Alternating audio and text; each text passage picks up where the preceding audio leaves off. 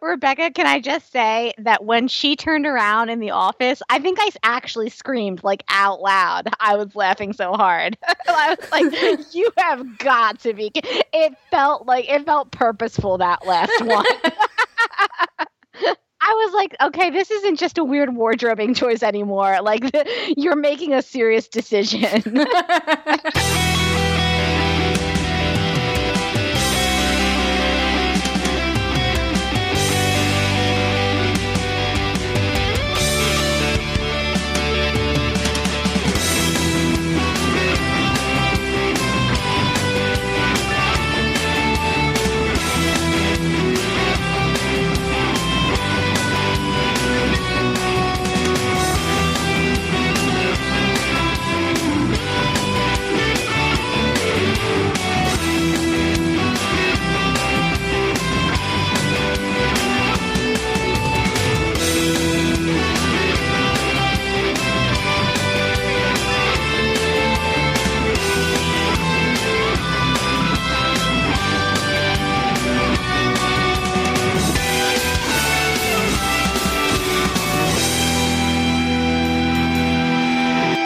Welcome to Supergirl Radio, your source for all things related to the CW Supergirl TV series and the character of Kara Zor-El.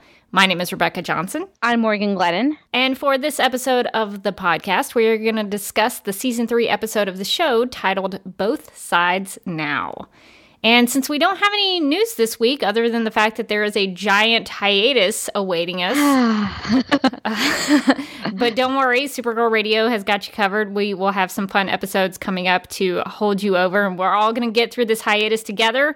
But that's really the only news that we have. So let's just get right into the discussion of the episode titled Both Sides Now. And here is the official description.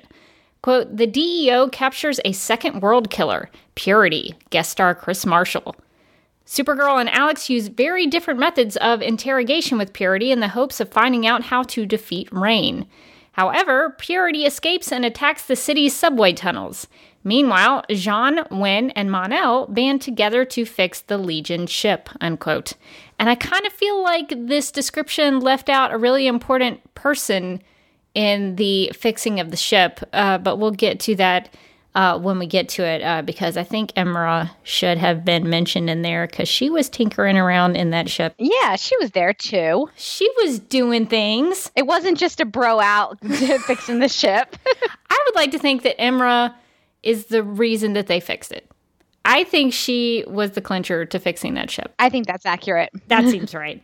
But we'll get to the Mon-El stuff in this episode a little bit later. So let's first start talking about Purity, this new world killer we have been introduced to.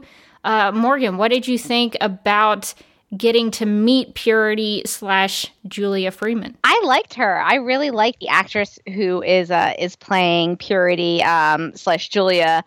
I think she's doing a really good job. And when she is Purity, she is really scary. Like, she is like psychologically tough. Like, she's getting in your head and like pinpointing your weakness.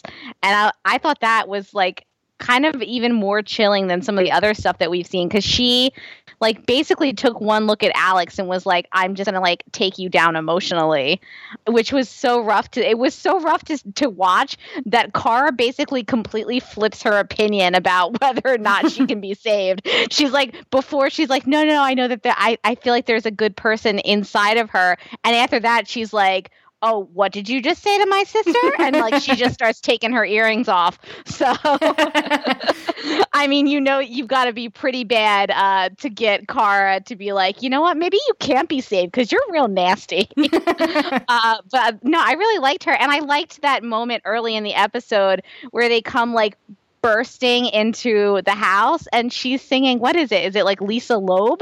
Lisa Loeb's Stay, parentheses, I Missed You. Close parentheses. That's very important. The parentheses are very important to that title. The parentheses are really, they really make the title.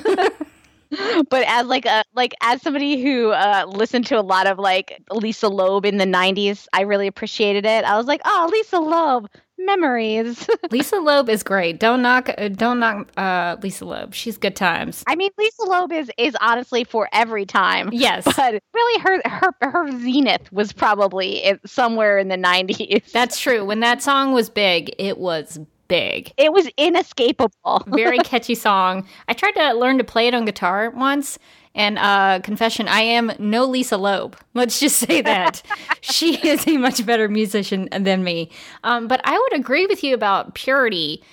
She really dug into Alex. I think she tried to mess with Kara a little bit because she's like, oh, you think I care about humans because you do.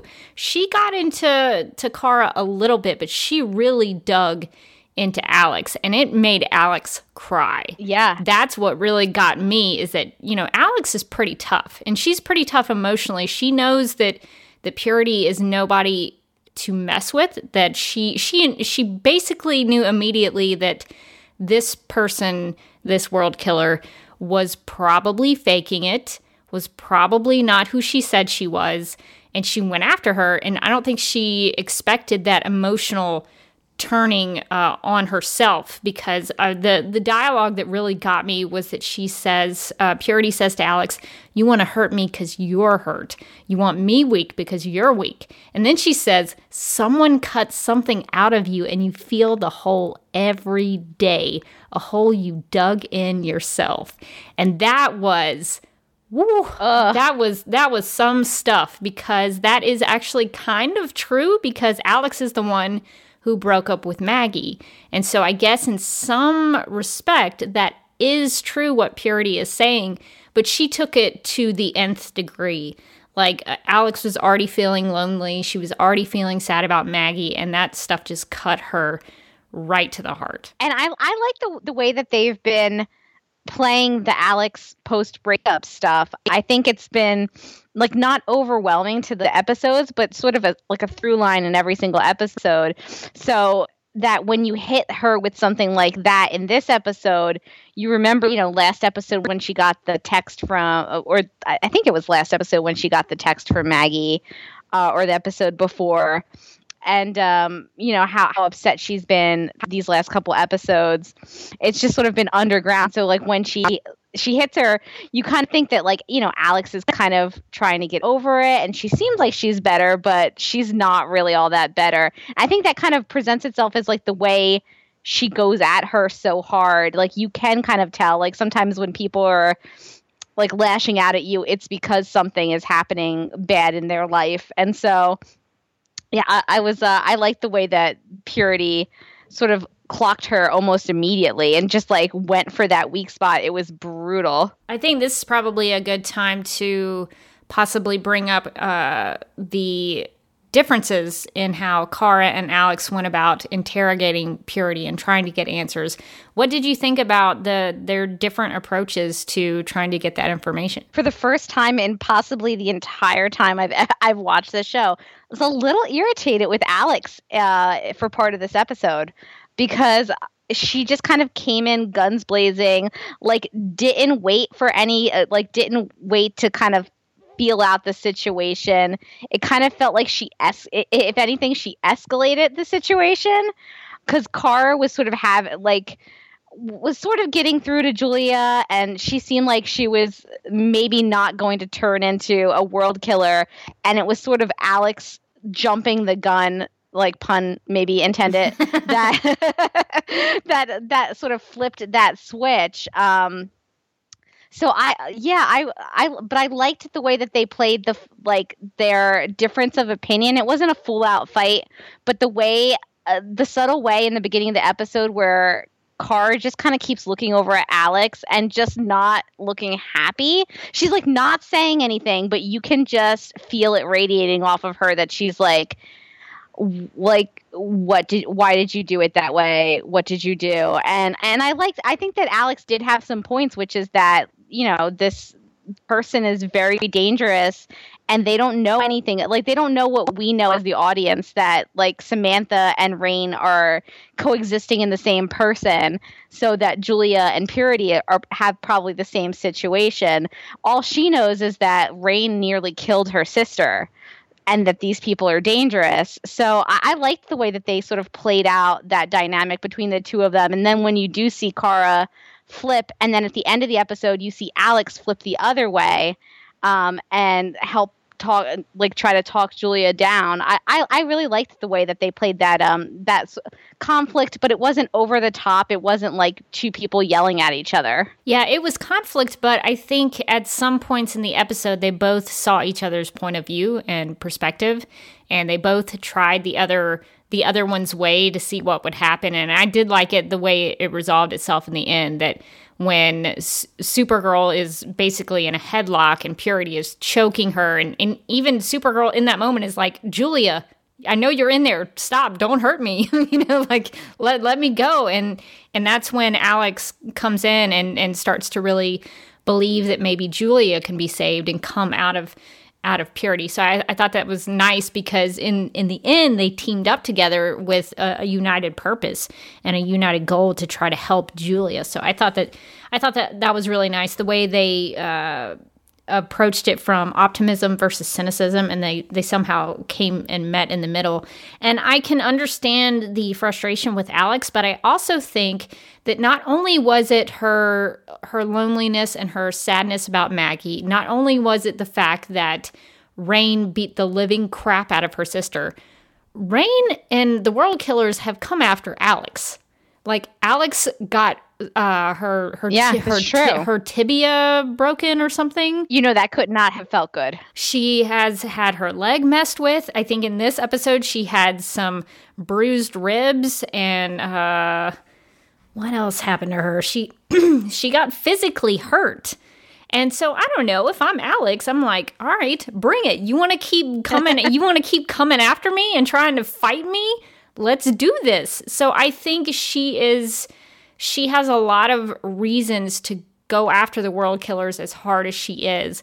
But I think her major motivating factor is because she knows what these World Killers have done. At least one of them has done to Kara. And I think the big sister in her is kicking in.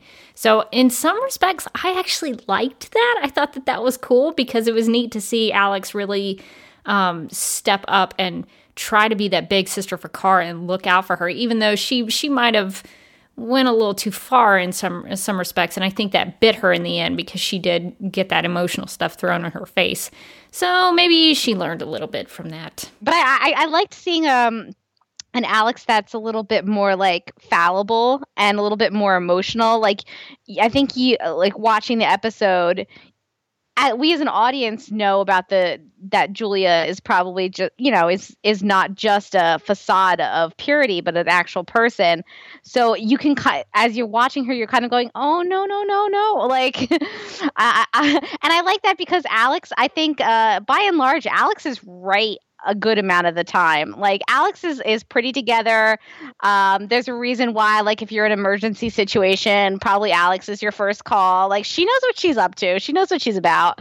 But I like that there's so much stuff going on in her life that she's like a little off. And it was kind of actually nice seeing her be like not 100% wrong, but a little bit wrong this episode.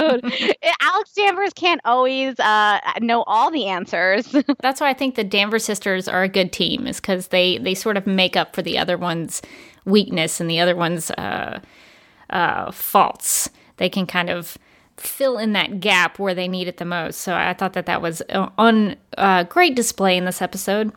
And just to kind of wrap things up with Purity and Julia, I had a question about her dual identity, because Purity talks about how there never was and never will be a Julia Freeman. She says that Julia Freeman is just, quote, a character description, unquote, which I thought was pretty meta for the show, that they said it was just a character description, because we did read the character description when it was announced that she was going to be on the show. And Purity talks about how masks were necessary until the cosmic alignment of forces came to pass. So Morgan, what do you make of that? Do you think that there really was a Julia Freeman who did care about her friend and who tried to save her life, and there was something about her that maybe did enjoy being at the Cincinnati Conservatory, that kind of thing? Or do you think she really was just putting on a mask until the time came for her to, have a sonic scream and bust windows? Yeah, I feel like we have to talk about how cool the sonic scream was. That was really neat. Yeah, and I don't think that is a power that the World Killers have in the comics. I also don't feel like that's from anything. The only World Killer I think she sort of resembles is Diamax, who has super strength and vulnerability and is involved in mass terrain destruction. There was a little bit of that with the subway tunnel. Is that the one that looked like the bear? Yeah, kind of like a mix of a bear and a dog, maybe. Okay, yeah. Or maybe like a panther. What if she comes in the next episode? She comes in like a giant fur coat, and then Lena comes in an even bigger fur coat. Well, that would be a sight to behold. It really would. But the other ones, like Perilous, she's big into poison, virus generation, and dissemination. Also, population extinction, which is a big one. Flower of Heaven is involved in energy creation and manipulation, flight and planetary systems overload. So those don't really kind of fit in with Purity's abilities. So I think they're playing more with the liberties that they can probably mix in there with the World Killers that they want to show on the show. So that was definitely new for the World Killers, is her big sonic scream. And the way it was displayed was very interesting too, because it almost looked like it stopped people from doing things. Like it almost made them freeze in their place. How cool was it when Kara froze like that doorway to save them from the scream? I thought that was a really neat use of her powers. Very cool. And she teamed up with Martian Manhunter, who phased through it. And then she did a little tap tap and all the ice broke. That was pretty cool. It didn't take much for her to break that wall of ice.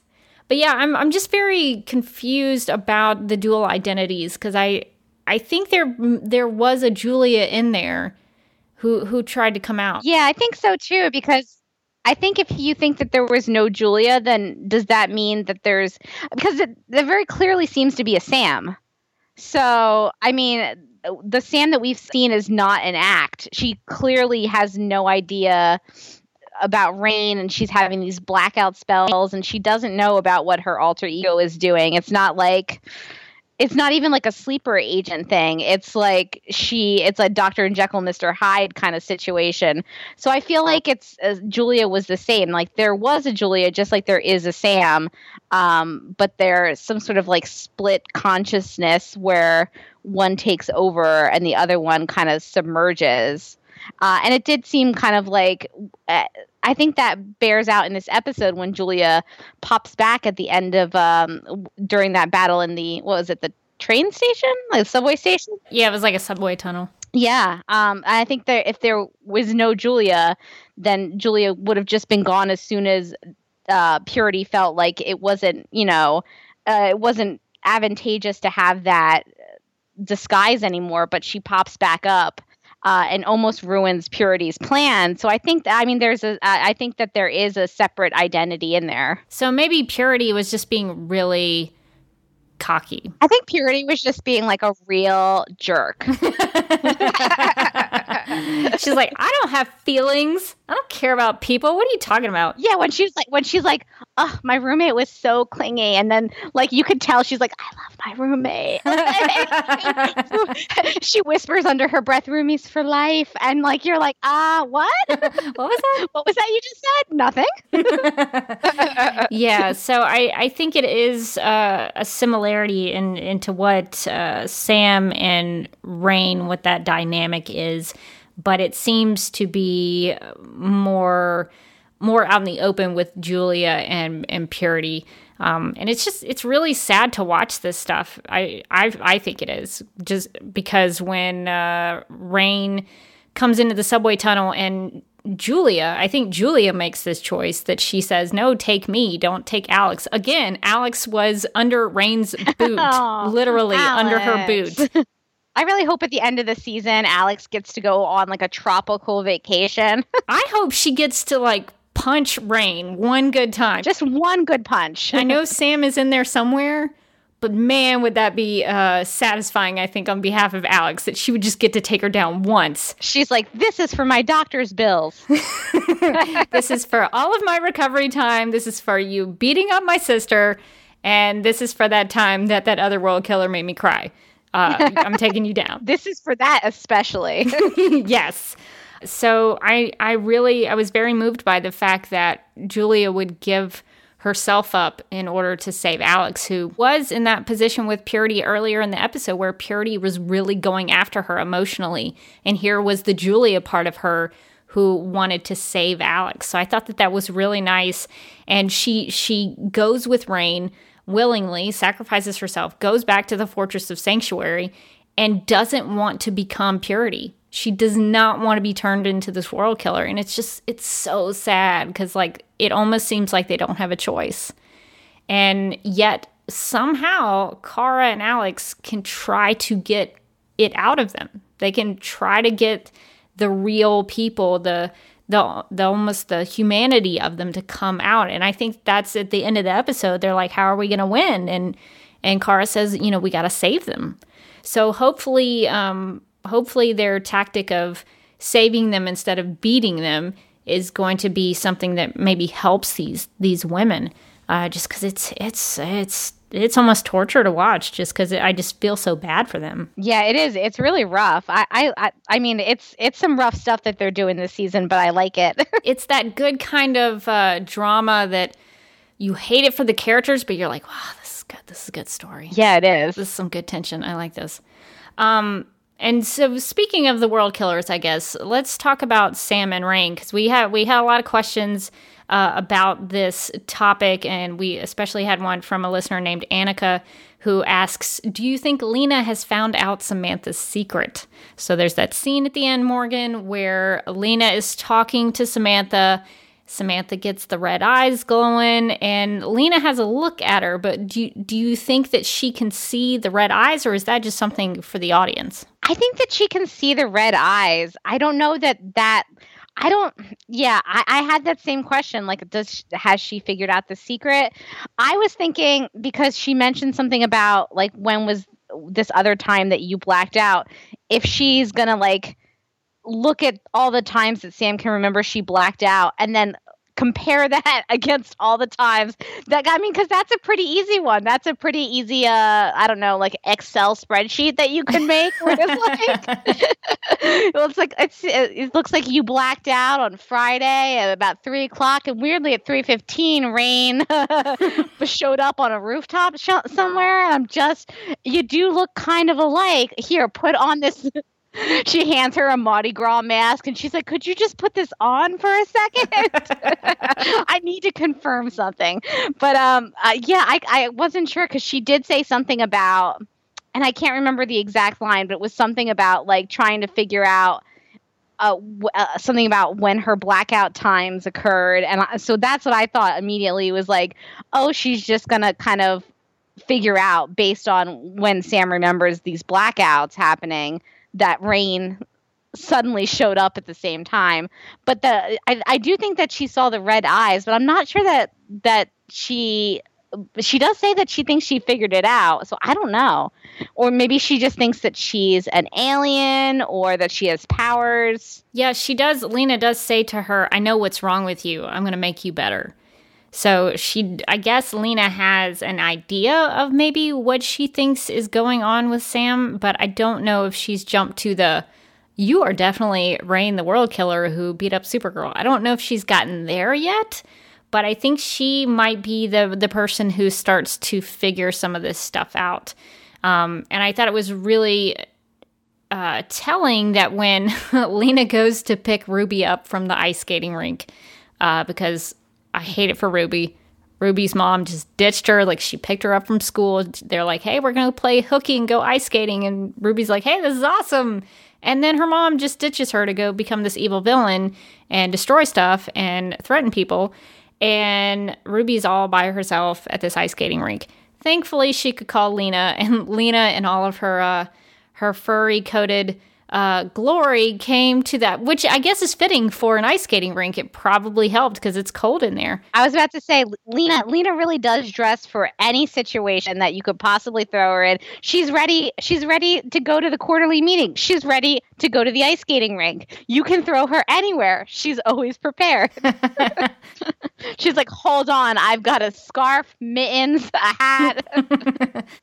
Just pulling stuff out. So I did like that at least Lena was able to be there for Ruby. So I thought that their conversation was really interesting because Ruby tells Lena, she says sometimes she's a completely different person. So I'm hoping that Lena maybe took that in to think about later what that might mean. But it does seem like hopefully Lena will be able to figure something out. Yeah, it does seem like she's definitely on the case. Yes. If she hasn't like a completely 100% figured out like the whole story, I think that she is going in the right direction, probably just from like all of the information that she's gotten and getting to basically seeing her like phase into that like half evil Rain personality for a split second, which was pretty freaky to watch, actually. Yeah, I think Odette did a really good job of going in and out of that. It was very convincing for me that she did that, and the way she came out, and it just looked like she had no idea what had just happened.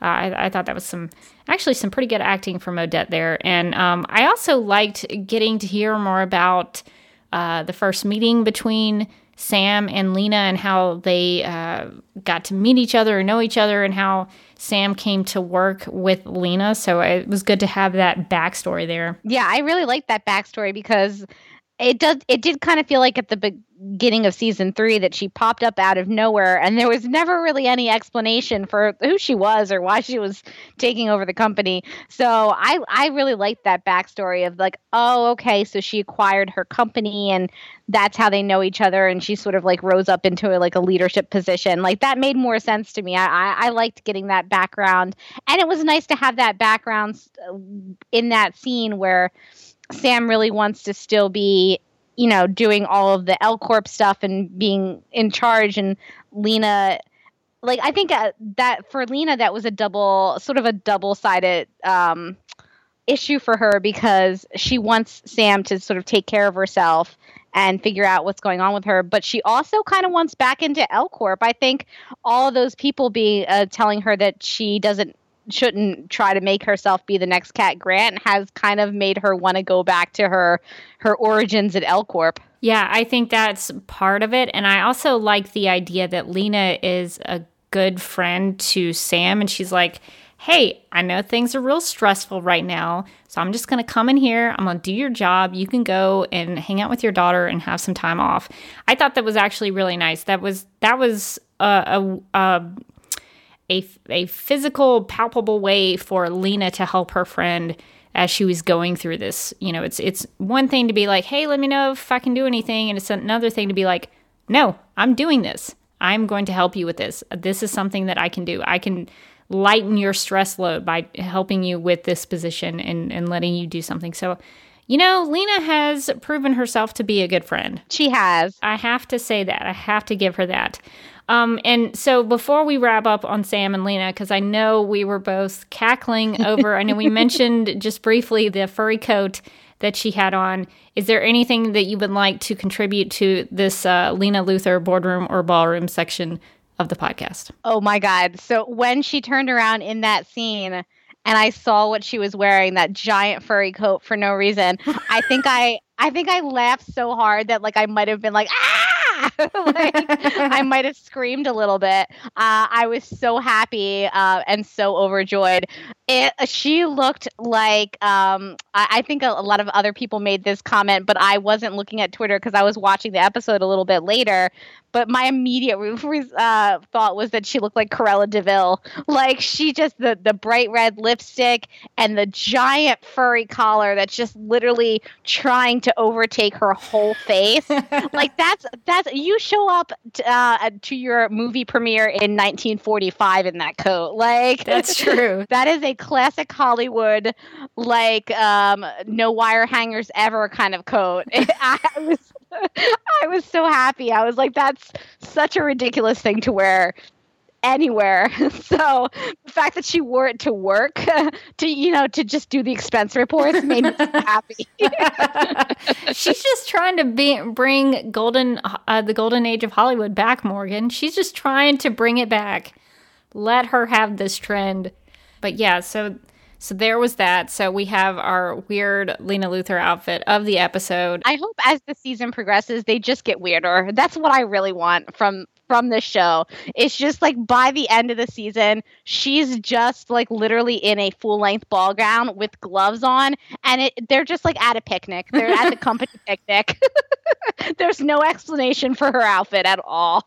I mean, she looked great. She was rocking that fur. She's rocking all the off-the-shoulder formal ball gowns at work. But it was unique. It was a unique thing to wear to work that not many people would. But you know what? She's the boss. It's one of those only Lena Luthor could pull off looks. That's right. She's the boss. She can wear whatever she wants to. So I'm glad we still have things that we can talk about in terms of her wardrobe. It's always a delight. And I guess we should mention something that I did not find particularly delightful in this episode, which is weird because I'm normally on the Mon-El sliding scale. I'm usually very Mon positive. But this episode, Morgan, the scale went all the way down to the Mon negative. The scale has tipped. And for most of this season, I have been Mon neutral to Mon positive. This is the first time all season that I was like, hello, darkness, my old friend. It's Mon negative.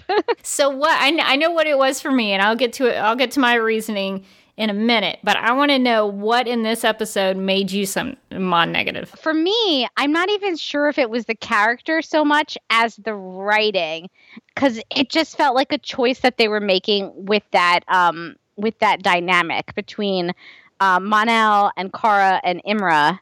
Where when they first showed up, it was like, okay, well, it's been 7 years for Mon-El, and he's met somebody else, and they're, superheroes together, and they got married, and he's moved on. And that's a story that I didn't mind them telling. I was like, okay, it seems, there's drama there, it's awkwardness, but that's good. He's grown. The story, the twist in this episode that, like, he basically married her for convenience, and also because they needed to for like political purposes. And actually, that love triangle that you thought was probably not there.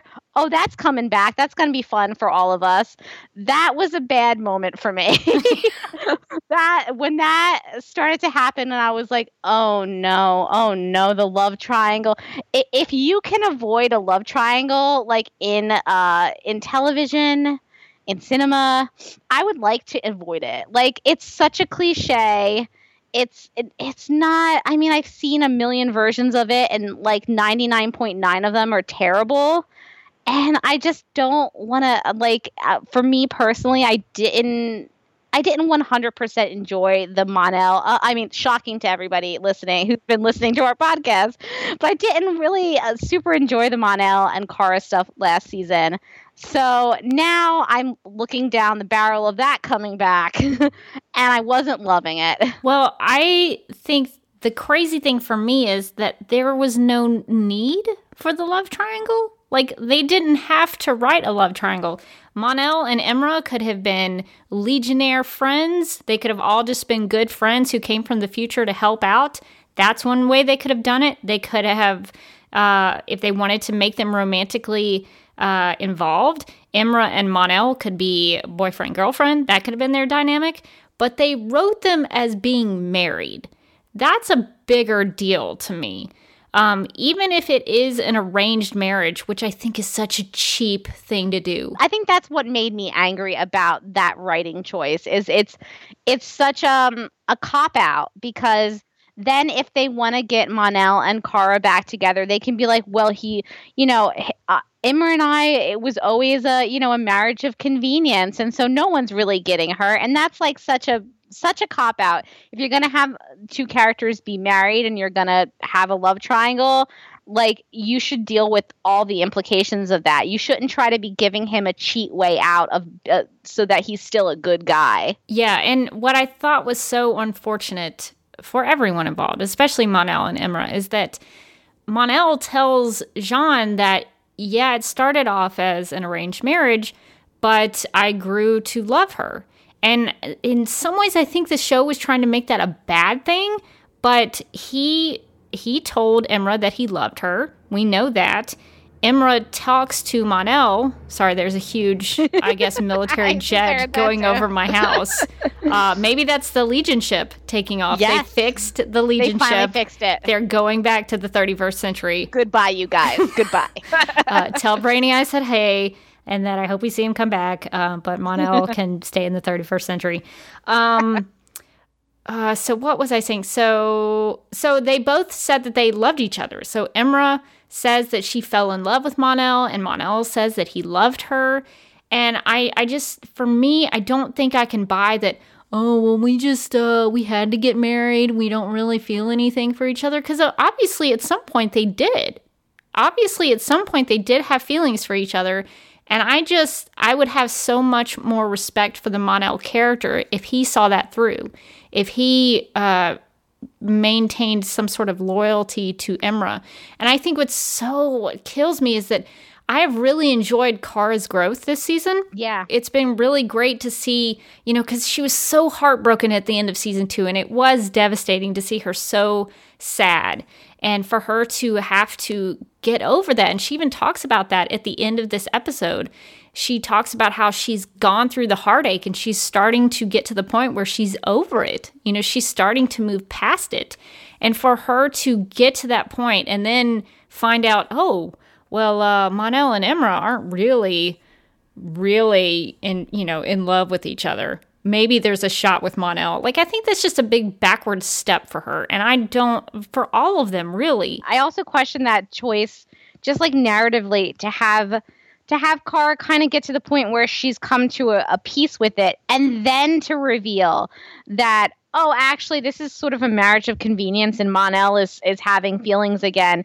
Just feels, I don't know. I didn't like it. Well, and, I always kind of joke about how, I'm a Cara happiness shipper.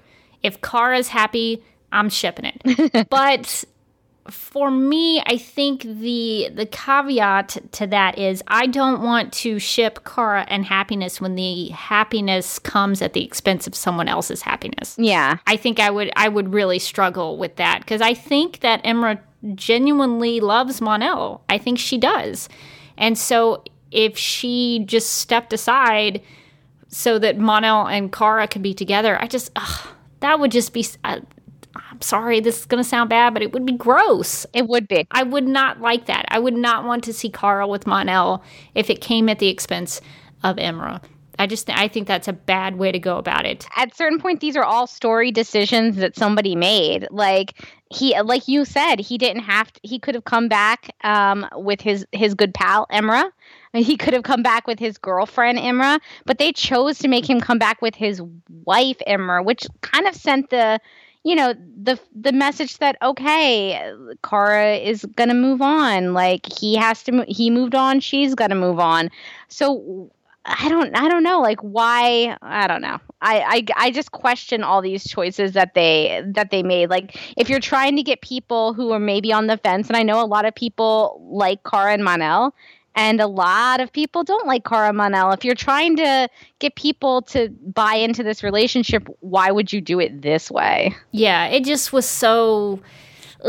I like Mon-El, but even that moment where Imra says, "Are you still in love with her?" and Mon-El, he hesitates for a long time. Like, it felt like an eternity. And then he goes, "I don't know." And I was like, that's not the answer. Monel. I know you're trying to be honest, but that's not a good answer. I know. Even Space Dad was like, "Here, I'm gonna give you a Space Dad talk," which I mean, you should be so blessed to get Space Dad advice. Blessed. Hashtag blessed to get Space Dad advice.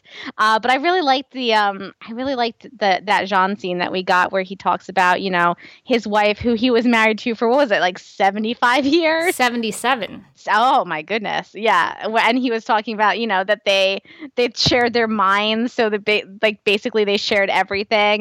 And I thought he gave him good advice, you should be truthful. You should talk to your wife and maybe not snipe over, the Legion ship instead. Like, have the conversation that you're actually having instead of the conversation that you're having about a ship. Yeah, I think he did do a good job of trying to get Monel to the point where he could share those things with Imran. I think at the end he does, which, that I can respect, that he did open up with her and they did talk about their feelings and what was happening.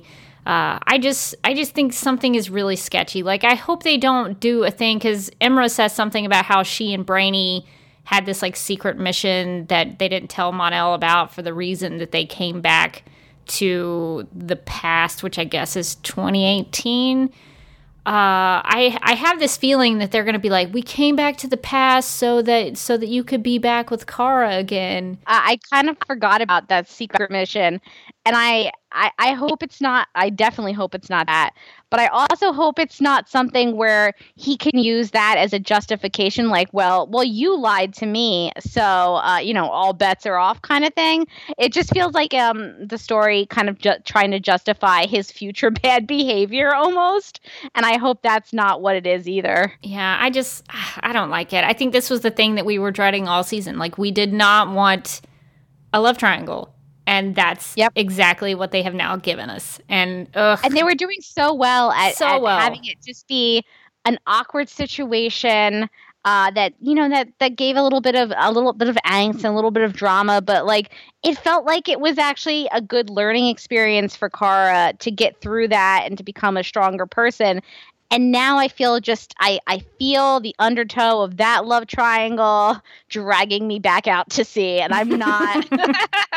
I don't like it. And what I think stinks for me is that I was really enjoying getting to see Kara and Imra maybe become friends.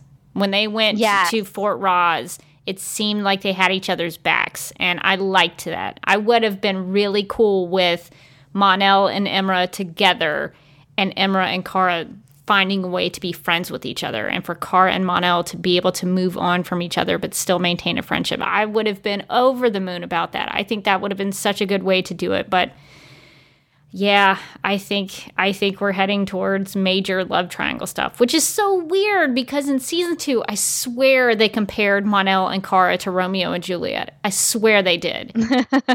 I think they did, yeah. And that story does not end well for Romeo and Juliet. When they reunite, they're both dead. Yeah, it's not great.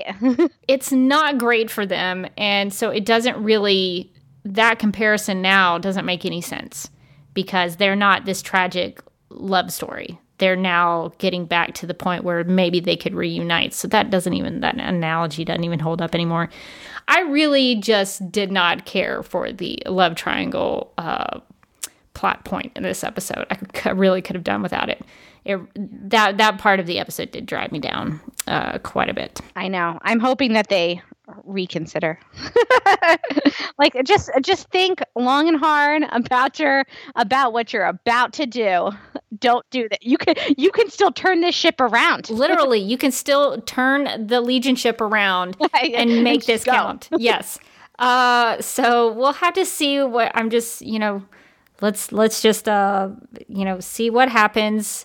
Maybe things will end up for the best. I'm trying to withhold my judgment. I'm trying to push down that negative, the negative part, and just be like, it could still be okay, but it does feel a little writing on the wall with this love triangle, and I'm not happy about it. Ugh. Well, let's just focus on world killers and Lena Luthor's coats, Lena Luthor's wardrobe, and Kara fighting world killers. I can be about that. Since we've gotten over that hurdle, Morgan, what are your overall thoughts as a whole about this episode? What did you think? I think besides what we just ranted about, I really liked this episode. I thought it was a really good one. I like the way that they're bringing in the world killers and that sort of mythology. I'm interested to see. There's 2 more, so I'm interested to see who they are. I like the Sam and the Sam Rain stuff. I liked the Lena stuff.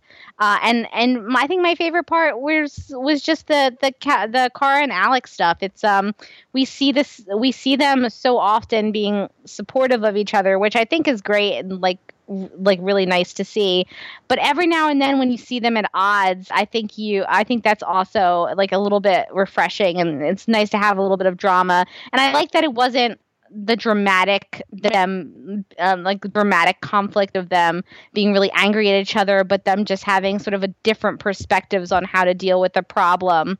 And I really liked the way that played out. Yeah, I thought the Danvers sisters part was probably the highlight of the episode for me, just to see how they overcame that hurdle and ended up working together. I thought was really nice. And I really enjoyed the Kryptonian speaking in this episode. Oh, yeah, I thought of you immediately. Purity and Supergirl have some words. I mean, they have some words in Kryptonian, and it's intense. Purity says the 3 will walk across the land, and the blood of the weak will water the new world. Woo, that sounds pretty dangerous. And I love that Supergirl's just like, I defy you. So it was pretty intense. I enjoyed seeing that, and I did think that there were a lot of good things in this episode. The Sam Lena stuff was good. I really enjoyed seeing Ruby again. So there were some good things about this episode. The Mon-El stuff did drag it down for me. But overall, I thought it was good, and the scenes and the acting and everything was well performed, so I gotta give it that. All right, well, I think that's going to do it for our discussion, but let's find out what our listeners had to say about both sides now. Our first tweet is from @geek_girl.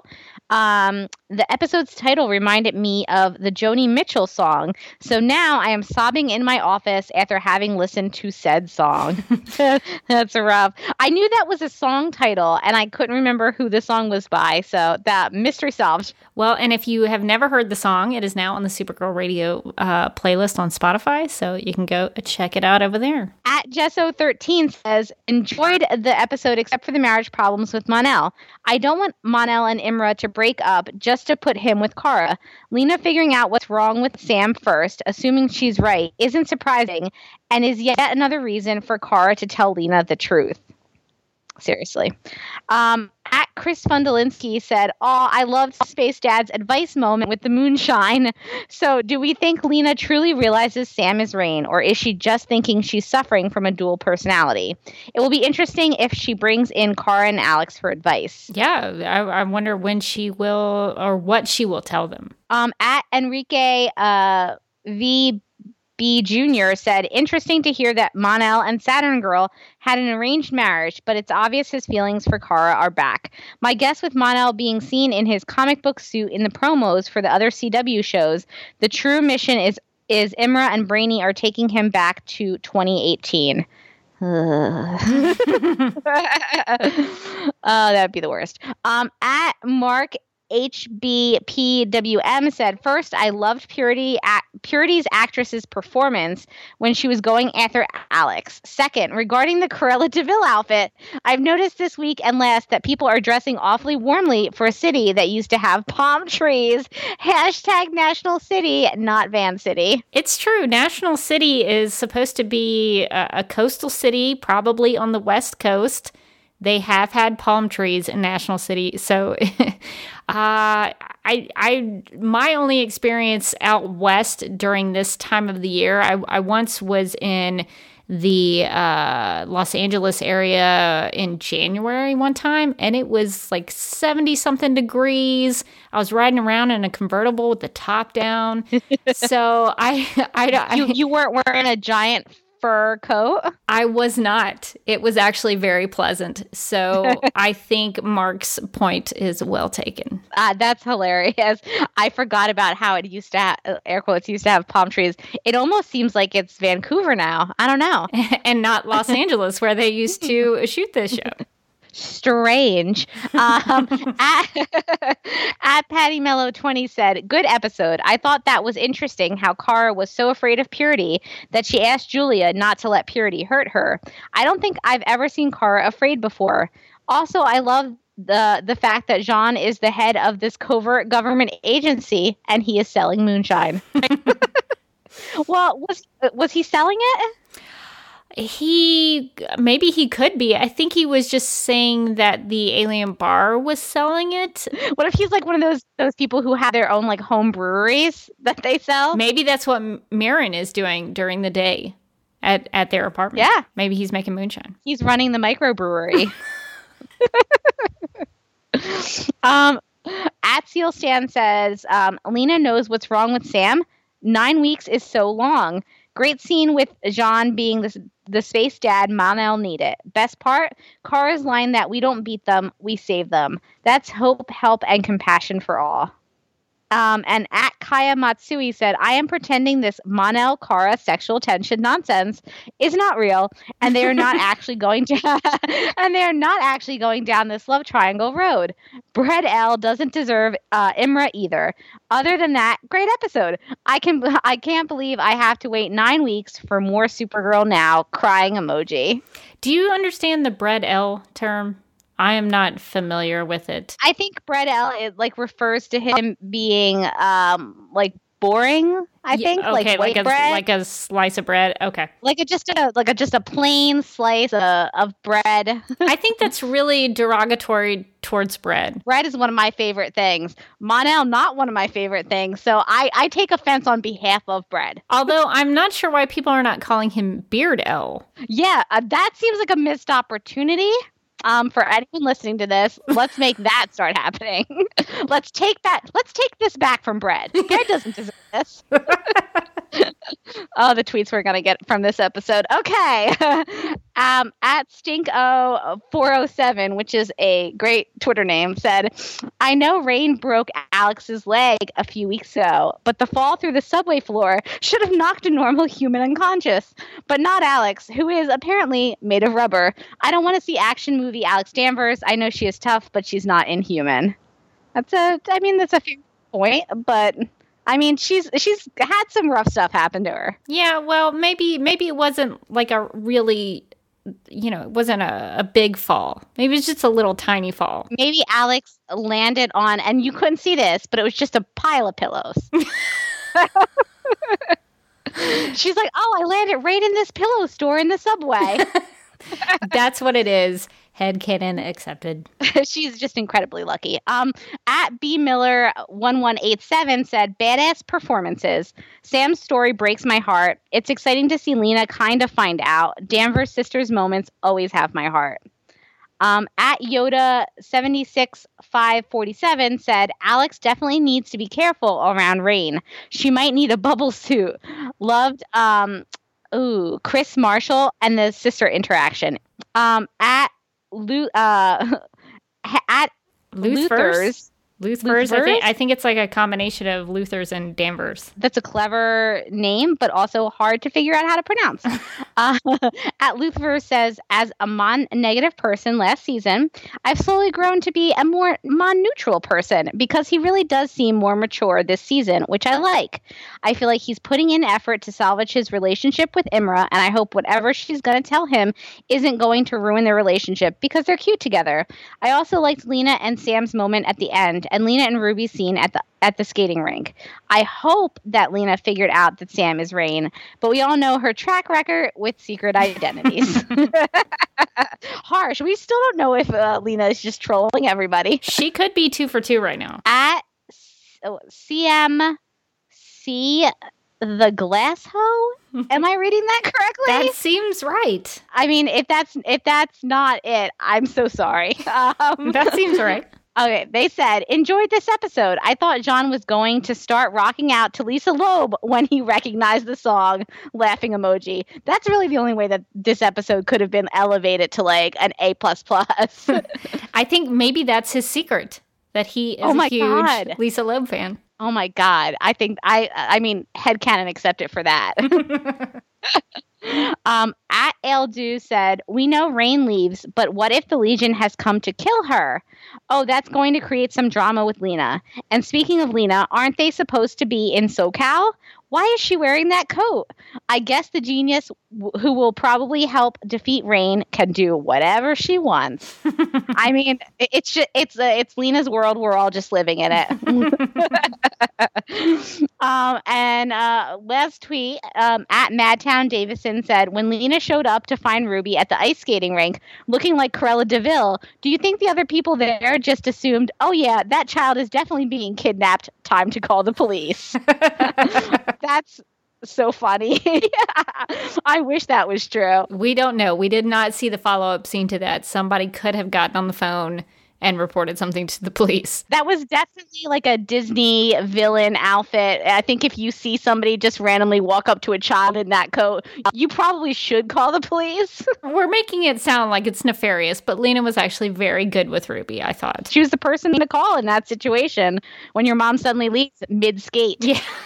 She picked up Ruby and she calmed her down and she comforted her. So I thought that was very sweet. Well, we also have an email from Alex who writes, quote, good to see Lena out of Catco and back at L-Corp where she belongs. Of course, since Lena was out of Catco the entire episode, there was no mention of James. Looks like the writers will once again have to find something new for James to do in the show. Now the big questions set in. Does Lena really know what is wrong with Sam? And most importantly, will she tell Supergirl if she does? What I feared most has arrived. The dreaded mandatory CW love triangle angst is out in the open. I knew it was coming when Mon-El had not just one, but two of his weekly "Can we talk" moments with soft music playing in the background. At least this week, his "Things Are Tough" conversations were with people other than Kara, and specifically they were with Jean and Imra. And Alex ends the email with, and Jean was the one who immediately recognized the Lisa Loeb song during the DEO raid at Purity's house, unquote. So yeah, I'm glad to see that we're not maybe the only ones who have had issue with the love triangle. We also have an email from Daryl who writes, I don't know what the real mission is, but ultimately what it amounts to, in my opinion, is just a way to keep Mon-El sticking around instead of going back to the future. I can't believe they went with arranged marriage. I am becoming more and more certain this show has no intention of putting Kara with Brainy. Well, yeah, we don't know that for sure. I mean, it could happen. I mean, this is only season 3. I don't know if they've made all of their decisions by now, but something could happen in the future. I would love for Mon-El to go back to the future just because I think it seems like his place with the Legion is very important. He seems to be a leader for them. So I think it would be unfortunate if he didn't go back with them. We have an email from Gina who writes, quote, I love the idea of Alex versus Kara in Approach. I don't know why they haven't really addressed it in earlier episodes, but I felt like the execution was off in this episode. It's like the buildup wasn't there, and so they had to take each sister to the extreme of the spectrum to get the point across. Yes, Kara has always been of mind that we need to give everyone a chance. It's what we love about her. But I felt like she was really pounding this home in the episode, almost to a point where it could grate on people. It obviously grated on Alex. On the other extreme, we have Alex, whose anger and cynicism felt surprising. The text from Maggie was the trigger, I know, but I wish there was more mention of the anger she was feeling closer to this episode. I'm not saying it came out of nowhere. I'm saying her aggressiveness towards Purity/Julia came out of nowhere. If she was to a point where she was just really worried about Kara going up against another world killer, I wish they showed a hint of it either in this episode or the one before. Despite this, the one great scene that felt more like Supergirl was the end scene with Kara and Alex. Something about it gave me all kinds of feels. I'm sure it was just the quiet exchange between the two or the fact that Kara was smiling, unquote. And actually, Gina, I think one of the things we didn't really talk about was the fact that Kara has told Alex about that vision that she had about the world killers and the fiery landscape. So that could have also played into why Alex was really aggressive, because if she had that knowledge of, hey, the world was burning, that could make you maybe a little more aggressive towards these world killers. Yeah, I think there was a lot of stuff going on with Alex, and yeah, that dream would make me give me a little pause, I think. Yeah. And our last email comes from a listener named Cynthia, who writes, been listening to your podcast since November and have binge listened to the previous podcast to get a bit of refresher on Supergirl and to pass the time at work. This episode was definitely up in the faves, but I did have an issue with the whole Alex versus Kara way of doing things, as I was right there with Kara, confused as to why Alex was being so harsh. At first, I thought it was because maybe she was concerned with Kara from her almost dying when defeated by Rain. Definitely didn't expect the issue to be with Maggie. But overall, the fight sequences and Purity saving Alex to go with Rain were awesome. Also, I got a whole Bane versus Batman vibe when Purity looked like she broke Kara's back. Yeah, it did sort of look like that. It did look like she maybe tried to break her back. That was rough. And thank you, Cynthia, for listening to the podcast. I hope you enjoyed all of our previous episodes. I'm sure you enjoyed them because we have a good time recording them. I hope you definitely listened to the Snapper Car episode. Oh, yeah. All-time faves. Very popular among the listeners. So if you did not listen to that one, don't skip it. That's an important one. Mandatory Supergirl radio listening. But I'm glad that we help you pass the time at work. That's awesome to hear. And before we wrap up our feedback, we have some Snap Judgments sent in by some listeners. Yay. In the game of Snap Judgments, each person is presented with 2 options, but must only choose one. First instincts are recommended and explanations are unnecessary. So, Morgan, we have a bunch of these. So there's one segment from Fanny and another segment from Gina. So we'll start with Fanny's Snap Judgments. Okay, so the first one, this one requires a little setup.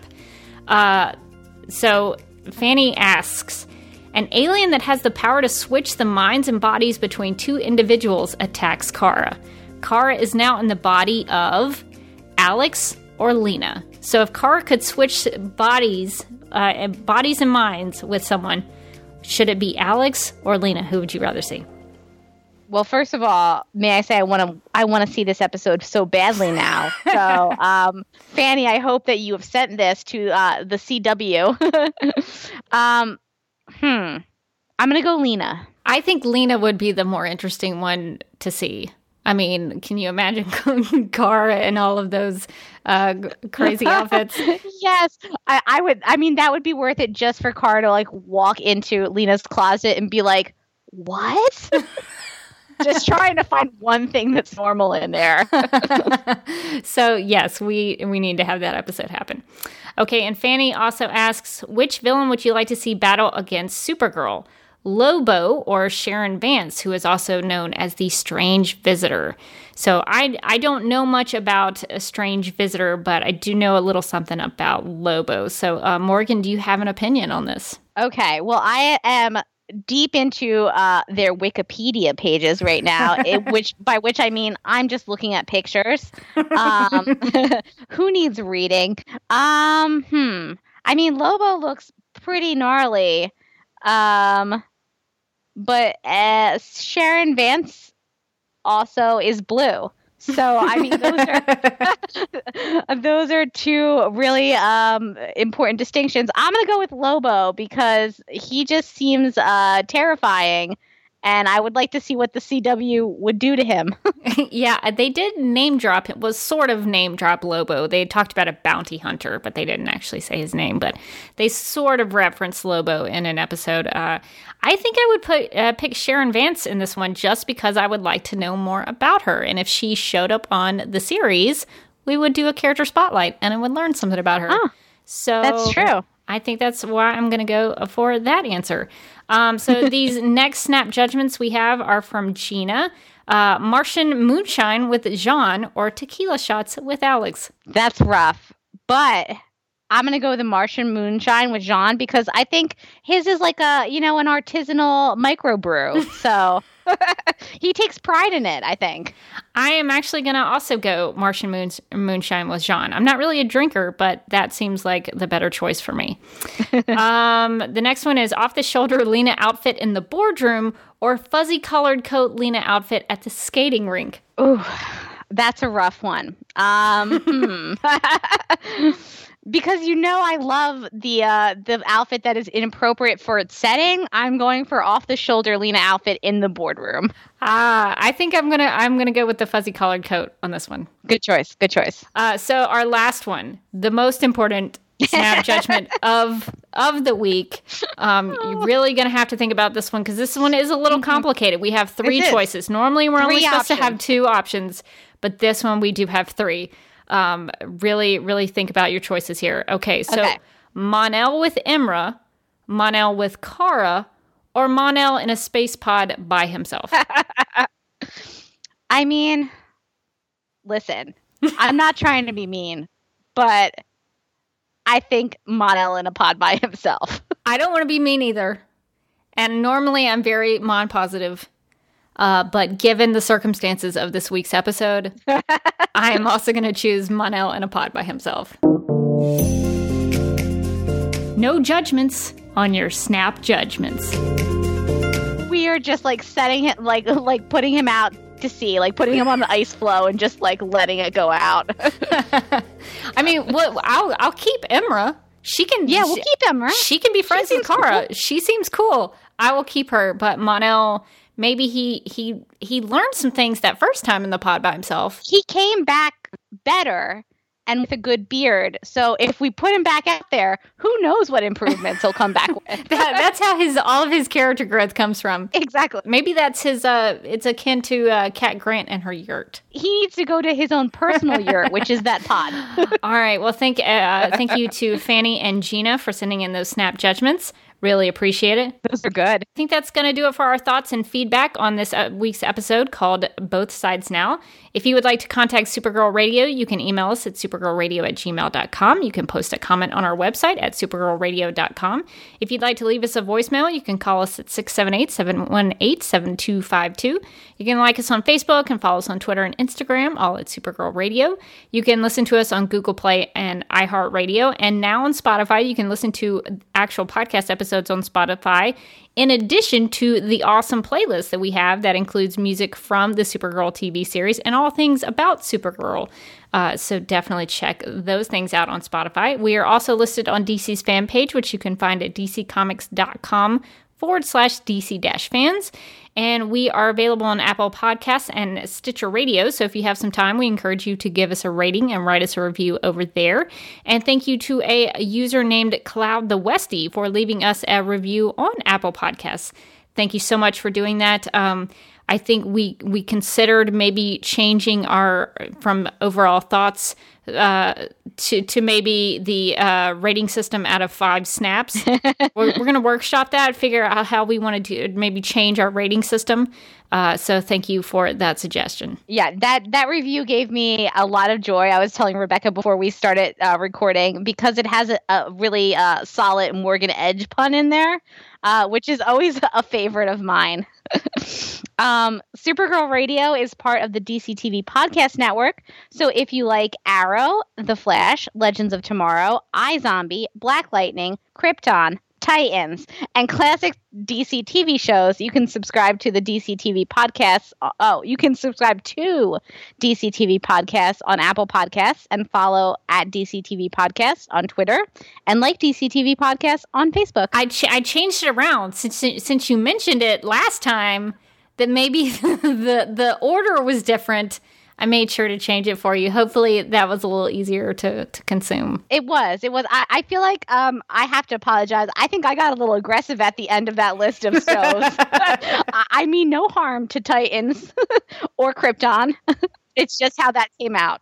So all of those podcasts are on the DC TV Podcast mega feed. You can get that on Apple Podcasts or wherever you get your podcast consumption. Just search for DC TV Podcasts and you can actually get our big mega feed so that all of the podcasts are in that one feed.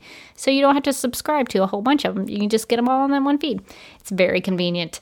You can also follow me on Twitter at DerbyKid, that's DerBykid, and Instagram at The Derby Kid, that's TheDerbykid. And you can watch videos of mine over at youtube.com/DuckMilkProd, that's DuckMilkProd. I really am gonna get off my butt at some point and put some new videos up. I promise. It's gonna happen. It's gonna happen. But until then, I'm also a contributor to a JLU podcast, which you can find over at jluniverse.podomatic.com. Still covering Wonder Woman and Justice League. So if you like those movies, you can check us out over there. You can find me on Facebook. Not Facebook. Oh my God. I mean, maybe you could, but I'm private. You can find me on Twitter and Instagram. I got confused with the social medias. I'm at Mojotastic. That's MOJOTASTIC. You can also find me as a co-host on the Legends of Tomorrow podcast. Legends of Tomorrow, as you know, will be not replacing, because who could replace Supergirl? It will be warming Supergirl's seat while she's busy flying around for the next however many weeks that goes for. So you should maybe check out Legends of Tomorrow. I mean, what else are you doing? Supergirl's off. Our schedule is possibly still going to be a little weird for the back half of this season. Our first episode back, I think, is probably going to be a little bit delayed just because of scheduling issues. But that's why you should subscribe, because guess what? When it goes up, it'll just pop up on your phone. Hey, there we are. And so you can find me on my social medias. I just want to say I posted some pictures from the heart of Philadelphia right after the Eagles win. It was fun. It was exciting. It was a little scary. I've never been so happy. And also, why are there so many fireworks in the streets? Yes. One of the things that I've learned about sportsmanship over the years, you got to act like you've been there before. The point was we hadn't been there before. And so pandemonium. But you have to act like you have been. Yeah, we should have played it off like whatever, fine, we're just gonna win this Super Bowl. But instead, that's not quite how it went. But it was a really cool experience. So hopefully not once in a lifetime, but it kind of felt that way. But really neat. I think I posted a couple of Instagram stories where it was literally just people chanting and also like a fire in the background. So that was the vibe in Philadelphia on Sunday. Well, it sounds like a lot of fun, but also sort of terrifying. But I'm glad you survived to tell the tale of the Super Bowl. That's actually very exciting. I've never been to a Super Bowl. I've been to college football national championship games. Yeah, I've never been to a Super Bowl either. I was because they played in Minnesota. You were just there, the hometown. I was just in the city of Philadelphia at my friend's house, and once they won, everyone just took to the streets. Well, it was a community gathering. Everyone wanted to celebrate together. It was, yeah. Well, that's actually really cool. Very cool. Well, that's going to do it for this whole episode on the Supergirl episode called Both Sides Now. And unfortunately, since we don't get any new episodes of the show until April 16th, I know that's a long time, so we don't have a spoiler section this week because we don't have anything to talk about. But don't worry about the hiatus, though, because we at Supergirl Radio will be putting out new episodes of the podcast to get you through the hiatus. We're going to get through this together, I promise. So until then, I'm still Rebecca Johnson. I'm still Morgan Glennon. And like Alex, we're glad Kara is the way that she is.